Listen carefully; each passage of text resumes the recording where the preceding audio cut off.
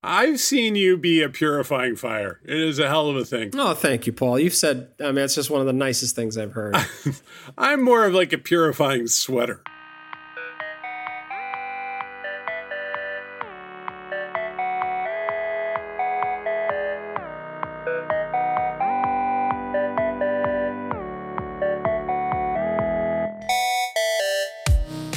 Hey, Richard, let's talk about enterprise software, something we do occasionally talk about on the show. First of all, Let's define it first. okay, we build software, we build products, and increasingly we work with larger and larger companies. And we build things that hundreds of thousands or millions of people might access. And yet I would not call us an enterprise software company, even though we work with very large organizations that often purchase a lot of enterprise software. So how would you explain the difference? Enterprise software is software you have to use or you'll get in trouble at your job. Or with the government. Like, I don't think people realize that these systems like SAP, like the really big ones, because they have encoded accounting systems, especially for like global supply chains, Yeah. it's almost impossible to go outside. Like, really, do you want to figure out Brazilian tax code enforcement in your like shipments of hex nuts? No. Really big companies need knowledge encoded in their system. And look, you are a captive user. It's not like you're going to go shopping around for a different app that's going to do the thing. You're going to do the thing. You're going to use the thing, and you're going to get good at it, as rough as it is, as unusable as it is. And versus the consumer software space, where in the consumer software space, it's competitive. So if you fail in your design, the user can go elsewhere. But more importantly, engagement drives everything with consumer apps, right? And so if the thing is too hard to use or requires you to open up a user manual, you're going to bail on it, and you will bail on it. So the result is enterprise software is 5 to 10 years behind in terms of the importance of user experience vis-a-vis consumer software. It's funny too, because you're like, what is that? What are they all talking about? Especially because we're in some rooms where people are talking about their enterprise whatever solution. Mm-hmm. Let's do a typical like consumer or classic B2B online sales process. The project is called Receiver. I don't know what it does, but I know that I need to get it. I Google Receiver accounting or whatever. And a page comes up and it tells me what it is. It tells me how much it costs. And then it usually shows me some screenshots and I can have an access to a demo and I can play with it. Maybe even a video, and I can sign up for the newsletter and read blog posts. Mm-hmm. And it's pretty great. I don't have any doubts about what Receiver is going to do for me as a software as a service accounting project. Let me go for an enterprise solution, Receiver Enterprise, or like Superceiver, which is it's a product of SAP. Nothing. A picture of 3 people from different parts of the world shaking hands. Give me your phone number. Yeah, maybe Where I can download you? a white paper about global accountancy supply chain advisory systems. Yeah, and then a call to get in touch, and really an assumption that I already know exactly what this is and why I need it. They're not going to tell me what this is. No. They're not. They want to talk to you, first of all. They also want to see who you are as a decision maker, because the purchase process, and you went right for the sales process, right? Or the user acquisition process. And well, I think because this world is so confusing to sort of software civilians, right? You hear about these things and you're like, oh, well, let me go learn about them. And even their Wikipedia pages are impenetrable. You can't figure out what the hell they do. You can, but you're touching on a trend that we've talked about in the past on this podcast, which is these days it's becoming, and Slack kind of led the way here, it's becoming really important to let people play and touch the thing, because they become evangelists for your product within your company or within your organization, right? Product-led growth. Product-led growth, right? But the truth is, we go into a lot of organizations and it's just the shittiest software you've ever seen. Like, these are companies that have been refining this piece of software forever and keep refining it. And by refining, I mean caked on more features without really thinking too much about design. Talk the process a little bit, right? So what happens is you have 7 factories and you need to manage how those factories sort of like communicated and, shipped things to each other and who worked there. Raw material acquisition. You hired Deloitte. Yes. You hired a giant consulting firm 10, 15 years ago. And this is not to burn any particular firm, but you hired one of the big ones and they did exactly what they said they would do. Maybe it ran over, maybe not. and they delivered you the best possible system for that era. And it's now 15 years later. The operating system's old, the Java version is old, the database version is old, and the cost of updating and changing it is almost greater than any other cost that you have in your org. On top of that, since they launched it, they have been incrementally adding features to it, which is akin to, you ever seen those cars that just get like, they only bring them out during parades because they're so bizarre and there's just all kind, they're ornamental. Oh, like art cars. Yeah, where they like glue shells all over the car. Yeah. Like when we peer into a product that's been around for 10 years, we can see its history in the UX, right? You can see that on cloud utilities too, but it's profound when you get into this world. You can see that with all software, but boy, can you see it here. And then they'll tell you every shell is sacred on that car. Also, sometimes they'll say, I had nothing to do with those shells. Those 10 on the back of the car, that was before my time. And they're still here. I'm not sure why it does what it does. I have ideas as to why it does what it does, but it's there. And we do have, there's a population of users in Arizona that swear by this feature. Mm-hmm. And I can't tell you why, and I'm not sure when it was given to them, but it's there, right? You know, and I wrote an article a while back, backlog-driven development. That's right. Okay. What was your big point? My big point was you've got two funnels that come into product. One is through sales and sales losses. They keep telling me they want this feature. They don't want to go with us. They're going to go with Acme Inc. because we don't have this feature, right? And it keeps coming back. Sometimes software reacts immediately. It gets ticketed. It goes right from like bad sales outcome, lost the deal, to Jira ticket, right? Okay. That's one source, right? The other is customer, which is the more prevalent one. We have American Express as a customer. They're about to renew the license. They ask for these 6 things, and they are bizarre, and they're weird, and they're incredibly specific, incredibly prescriptive. It's a big contract. So we're going to put those in there as well. So what you end up with is this Jira that's like a product of an LSD trip, right? It's just this, no one's bothered to distill down how a product should evolve. Even more than normal. Even more than normal, exactly. So what you end up with essentially is our engineering teams and designers sometimes chewing through backlog. And you see it, right? Our HR platform, which I'm not going to run through the mud, you could see. No, you the features. You see features. So you end up with enormous debt. And people, when they say technical debt, they oftentimes they mean, well, it's getting really expensive to maintain. But I think there's another dimension to technical debt, which is a product that is unwieldy to users, that adds steps, that adds complexities, that requires more training. That's debt as well, right? And the reason that exists is because you don't have that product intermediary who is taking all of those inputs that shouldn't be taken literally and translating them into a real product strategy. That is the fatal error in enterprise design.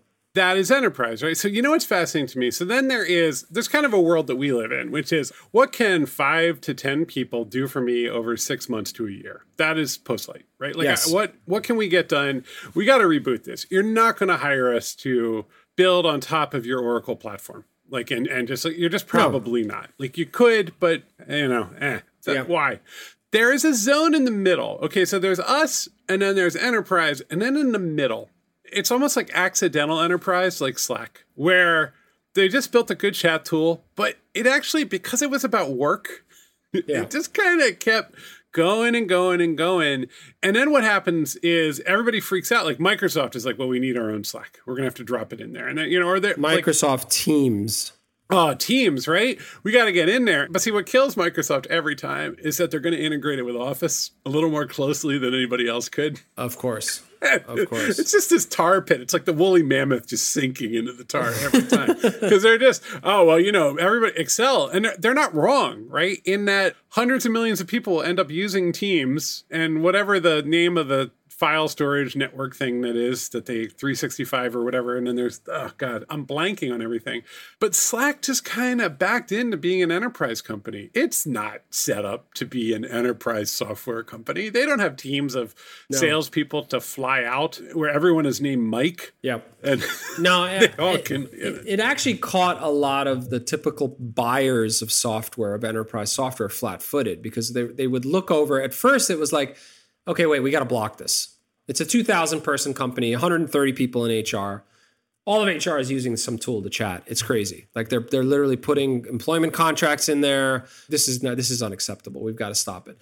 It's not about the number of people, because this isn't about democracy. It's about who becomes an advocate for it. When a VP becomes an advocate for a tool that came in and it's like, wow, this is really easy to use. I didn't need to call Stan in IT to get it going, right? That's your accidental enterprise right there, is when executive leaders are using the tool because it allows them to be more effective and have more control over their org. That's right. IT will pry it out of their damn hands. There is not a chance that VP is going to give up Slack if the VP thinks that Slack is helping them manage their team more effectively and have more control over their world. Make it work. Well, IT comes in and is like, hey, we didn't really go through the process with Slack. I see a lot of risks there. And the VP thinks, I want to go to the Four Seasons. Right? Like, don't. Yeah. What are you doing? No, and look, there are some places where, like, for regulatory, like banking, like Slack's got a steeper hill when it comes to like highly regulated sectors and whatnot. But I'm not going to name the publisher, but there was a publisher. They literally woke up one day and 12,000 people were using Slack. Yep. And it was over like that. It was just, okay, I guess we'll have to live with this. And, for a very long time, Slack was free. Slack was investing, essentially, and letting people become addicted to the platform. Well, no, I mean, I think the point I would make there, too, is API access, always really easy with Slack, always, right? And so instead of trying to take on, and I don't think this was even anybody's idea, it's like, all right, we have this giant enterprise system. It's SAP. We do HR through it, and we do our ERP planning, and it has a publishing module, and so on and so forth. What's happened, and this is always the deal with the web, is that you'd have these APIs and you kind of glue together just enough software in order to have your stuff solved, right? The hard part with that, the fantasy, is that a sort of central coordinating framework would emerge magically as you glue stuff together. It turns out that's not the case, right? Right. You can end up with a lot of pieces loosely joined, and then you just end up with a lot of pieces loosely joined. Yes. But if you do the product work and you get stuff in the middle, instead of spending tens of millions of dollars, you can spend tens of millions of dollars in ongoing licensing fees. Yeah. On a per user basis without clear knowledge, which is what the kind of that middle tier does. It's really, they'll get you. And look, we talk about product management a lot on this podcast as if it is like the way the world works. There are still many, many, many organizations where the idea and the mindset of product leading the way is not in place. Like we've seen it. In fact, at Postlight, we bring it to places where it's not a fault of anyone. It's just culturally hasn't been installed. It just was never really part of the thinking. And so we bring that. Bring this home, Rich. Bring this enterprise software podcast home. So here's the rub, Paul. Sometimes you know what the right thing is and you've got the leadership and leadership wants to make the change. But here's what ends up happening. Platforms like this, enterprise software, it's been around for 10, 12 years, breeds expertise that becomes very rigid, very stubborn, and very defensive about what it is and their expertise and their understanding of this 1 in a billion species that they have nurtured over the years. Like it's theirs. It is not there by mistake. It really breeds expertise that wants to go home at 5:30 and doesn't want to answer a lot of emails about some new platform, right? No, I'm serious. Like it's just when you're in that environment, when you go talk to those people, very hard to dislodge it. Their job is very, very structured. And so you're coming in with a lot of change and they're like, this is actually a form of madness. You're not seeing clearly because you're about to take something that's utterly organized, structured, and predictable and introduce unbelievable amounts of risk, which also happen to utterly screw up my ability to run my own life and have my own schedule. This has been labeled transformation in a lot of ways because evolution, there's before the dinosaurs and after the dinosaurs. Like we didn't evolve out of it. It's not evolutionary because people dig in and the inertia of the existing platform is too strong. So this whole notion of digital transformation, meaning, do you have the guts to uplift the whole thing, right? That's the challenge that's put in front of thought leaders and business leaders is like, are you ready to really modernize, right? Like banks for a long time, they had to be led the way, right? Like there was one bank, I think it was either Capital One or Bank of America or one of those were like, we're going to let you deposit checks on your phone. Done deal. We're going to do it. You needed one player to do that, and then everyone else was like, well, you can't. But then they saw the competition do it, and it was over, right? That mobilizes you quicker than anything. It's like, I don't give a shit if you don't understand how you're going to deposit checks on a phone. You're going to deposit checks on a phone. They're taking money. We're going to take the money. Well, the great thing people say too is like, nobody really wants that, right? It's all fine until that one boss like sees their nephew do it. And competition is exactly. It's like, why aren't we doing it? So we live inside of the middle, like we're in the middle of all of this, Paul. I mean, this is well, I think literally in the middle. No one's calling us to do their enterprise blah blah blah for $8 bazillion over the next 6,000 years, right? Nor are they calling us to build that one feature on top of the old legacy system. They're asking us to rethink things, right? To step back and rethink things. And you're seeing that more and more today, right? Like you're seeing people understand that to really take it to the next level, you have to step back. It can't be evolutionary. There really is a sense too. I get this just from being part of conversation with people who might engage with us of just, you seem like smart people. Can you get in a room and help us with this, right? Because it's gotten so rigid and so complicated. It needs to get unlocked kind of from first principles. People need to figure out what they actually want to do. And then the new way of doing this is to glue together 3 or 4 systems and, put something in the middle that lets you coordinate it.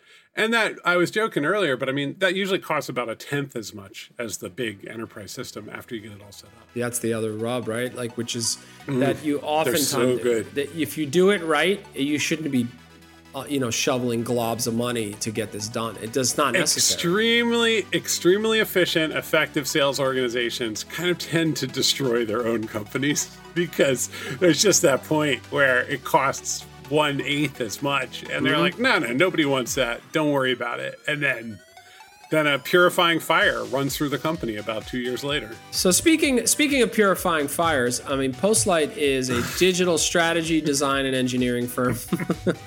That is right. Lots of great clients. You can check us out at postlight.com. Reach out at hello@postlight.com. Check out MailChimp.com/developer. Some recent work we did that we're very proud of. Yeah. Helping MailChimp drive their developer outreach forward and get their docs into sort of beautiful app style shape. So, but yeah, if you need us, you know where to find us. We love you.